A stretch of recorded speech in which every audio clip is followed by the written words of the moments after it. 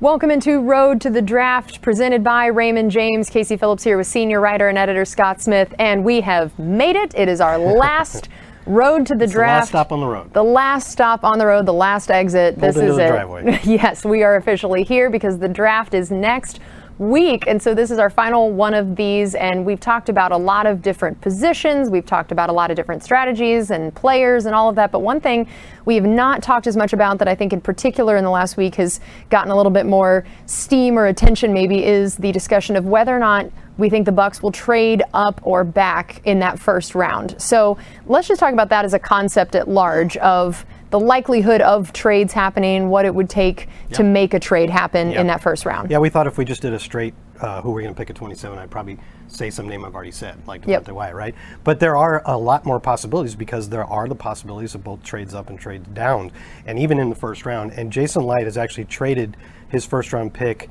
either up or down 3 times in his 8 years at the helm. There was the 2016 traded down a couple spots before taking Vernon Hargreaves.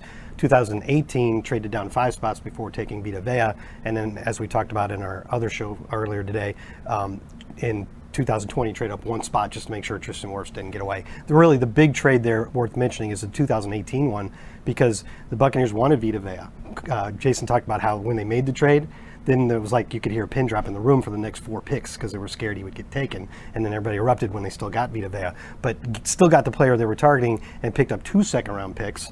And one of those, after another little trade down, became Carlton Davis. So those things can really multiply your draft assets and allow you to come out of the draft with a lot more. Or in the case of a trade up, you use some of your assets to make sure you get a player you really covet. So let's talk about that one first in particular. So trading up, how likely do you think that is, and what would be the goal or reason maybe, or are there certain players you think they might be wanting to target with something like that? Yeah, Jason has made some other trades in like the 2nd or 3rd round, and they've usually been up to make sure that the Buccaneers get a certain player, like Ali Marpet is a good example. To make, a guy's getting close to you. That's basically what it is. If you have a guy you think is, or a guy or two that's at a certain tier that you don't think is going to make it to where you are, if you see them starting to slide a little bit, like Levante David did in 2012, at some point it's worth it to you to use one of your other draft assets to make sure you can jump up and get that guy. So I came up with a scenario of, I think it's realistic. Now, predicting any particular trade, I'm probably not going to hit on it right. As long as it's realistic, though, I think it's worth discussing.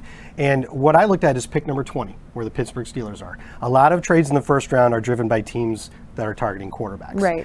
Steelers are a team that many people think will take a quarterback. But the top 2 guys on most people's board, Malik Willis and Kenny Pickett, could easily be off the board by pick number 20. And then they might be looking at a guy like Cincinnati's Desmond Ridder. But they also can look at every team between 20 and 27 and say, none of those teams are going to take a quarterback. We can trade back, get some more assets, and still get our guy. There's always the danger of somebody trading up between there. Right. But I think they can take the risk if they like, say, maybe 2 guys, Desmond Ridder and Matt Corral.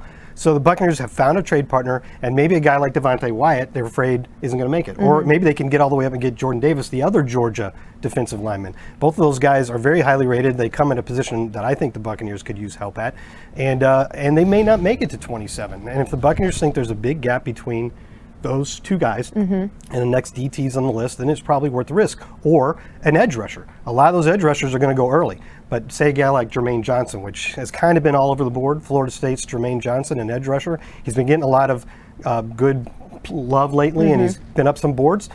But if he's sitting there at 15, 16, he hasn't been taken yet, the Buccaneers may start working on trying to come up with a trade to get a guy like that. Right. Okay. And then now finally a trade down scenario, which I think sometimes can be less exciting than a trade up, but can be maybe even more beneficial depending on what you get out of it. And so what do you think it would take for the Bucs to do that? What would be their motivation, much less another team's motivation in being the trade partner? Well, the Buccaneers' motivation for trading down would be that they have a player that they want to take, but they don't think necessarily that they need to use a first-round pick on him. That they can move back, gain some other assets, and still get that guy.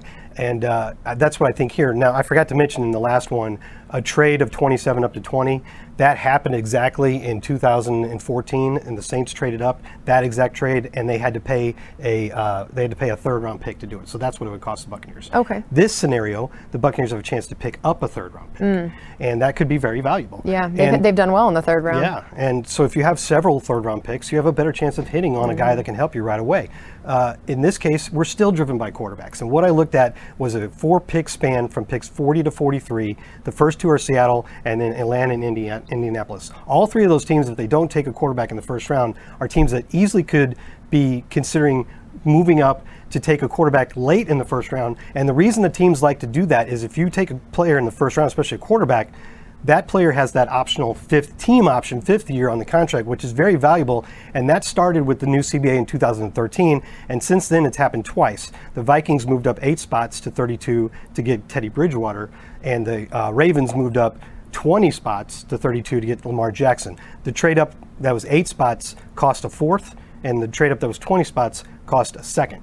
So we're kind of right in the middle there. So I think you could estimate it would cost the Bucs a third. I mean, the Bucs could gain a 3rd if they trade with Atlanta, Indianapolis, or Seattle and go down to about 40 to 43. And if they do that, then they could possibly target a guy that they wouldn't have to take in the first round, like Kenneth Walker, the running back from Michigan State. He could be the first running back off the board, actually, or Breece Hall of Iowa State.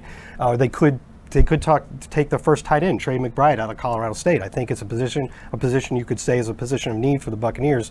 And another guy that the Bucs have looked at, brought in for a visit, is a Houston defensive lineman, edge rusher, Logan Hall. So, there's a lot of options there. And if the Buccaneers at 27 feel like they've got 3 or 4 guys they like at these positions, and they can move back and probably get one of them, they could pick up an extra 3rd-round pick. Well, man, these are the discussions that make you remember how exciting the draft is, why everybody loves it, just like us. Yeah, and if I went kind of fast through all those scenarios, but if you wanted to read more about them, I put them in my mailbag today on Buccaneers.com. So that's where I got this idea for this, and you can go back and review exactly what I was talking about. Okay, perfect. Well, that is going to do it for us on our final road to the draft for this year. Make sure you are staying tuned to all of the draft coverage on Buccaneers.com and enjoy the draft.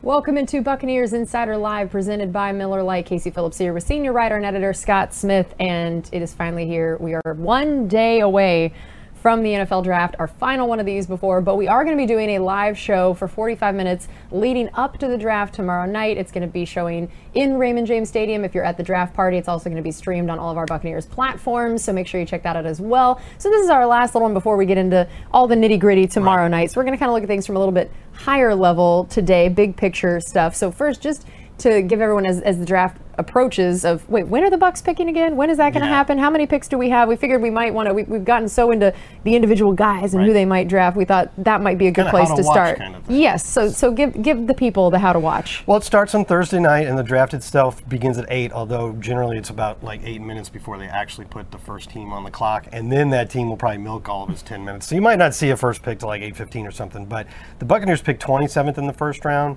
You can't know exactly when it's going to be, but the NFL estimates that'll be around 11:07 if it goes the normal speed.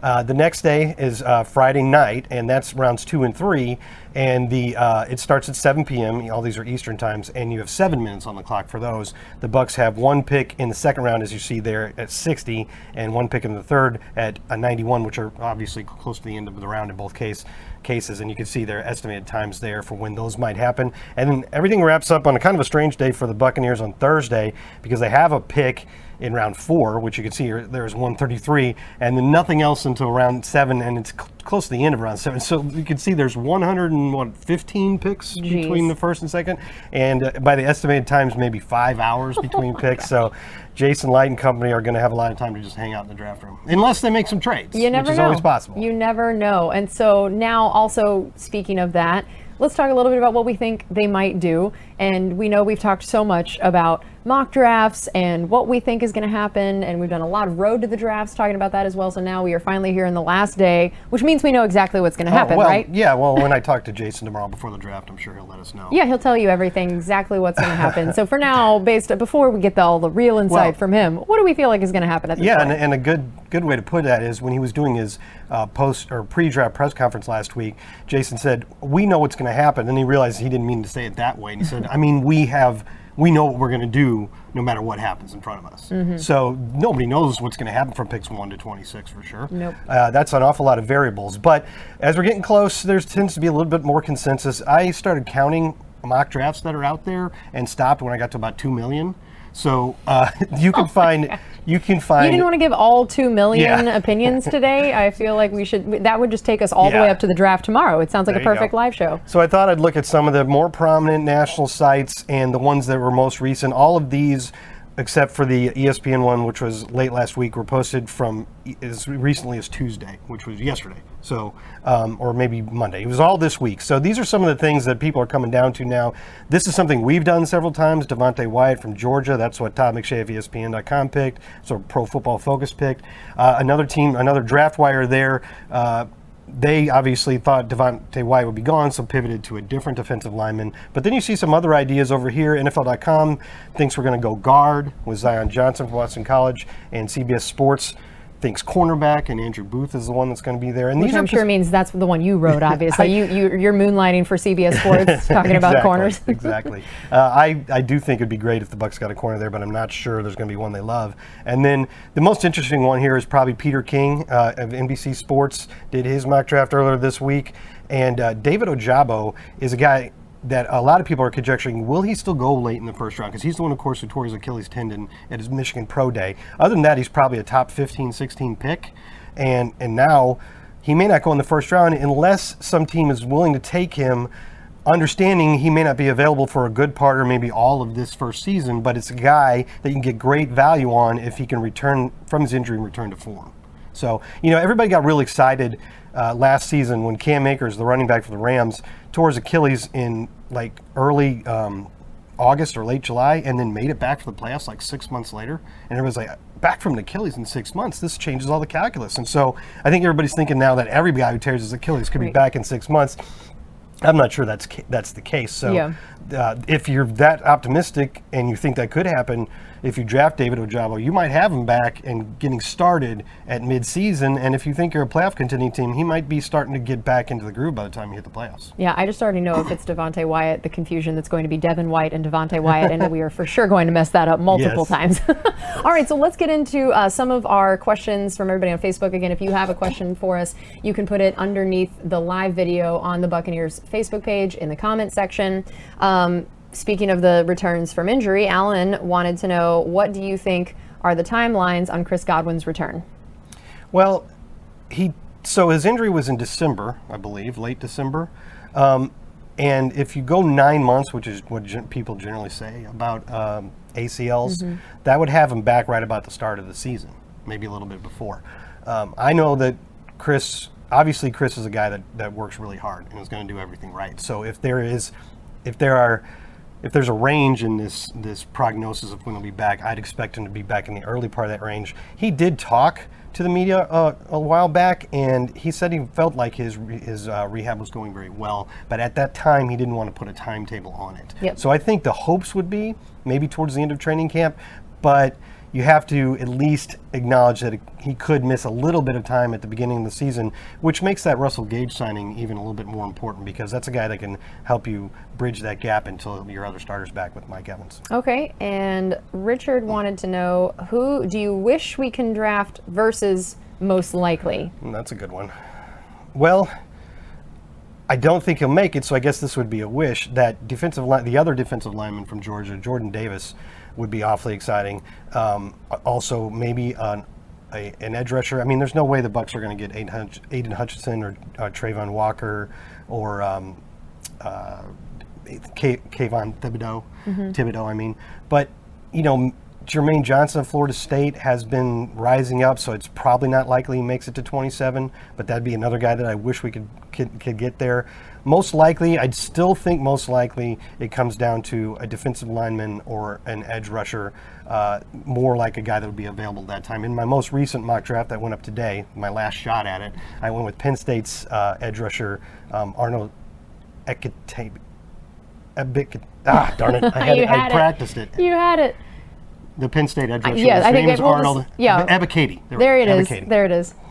So that's, I think, probably a more likely scenario, a little bit farther down the list on those two positions. Okay. All right. Well, that is going to do it for us on this edition of Buccaneers Insider Live, presented by Miller Lite. Again, we are going to be live tomorrow night. It is going to be broadcast here at Raymond James. If you are at the draft party, and then it'll also be streamed live on all of the Buccaneers platforms as well if you won't be there and will be watching the draft from home. So make sure you tune in. We're going to start about 7:15 tomorrow night, and we're going to talk all things Buccaneers offseason and the draft upcoming. It'll be about a 45-minute live show with a bunch of other amazing content in it, so we'll see you then.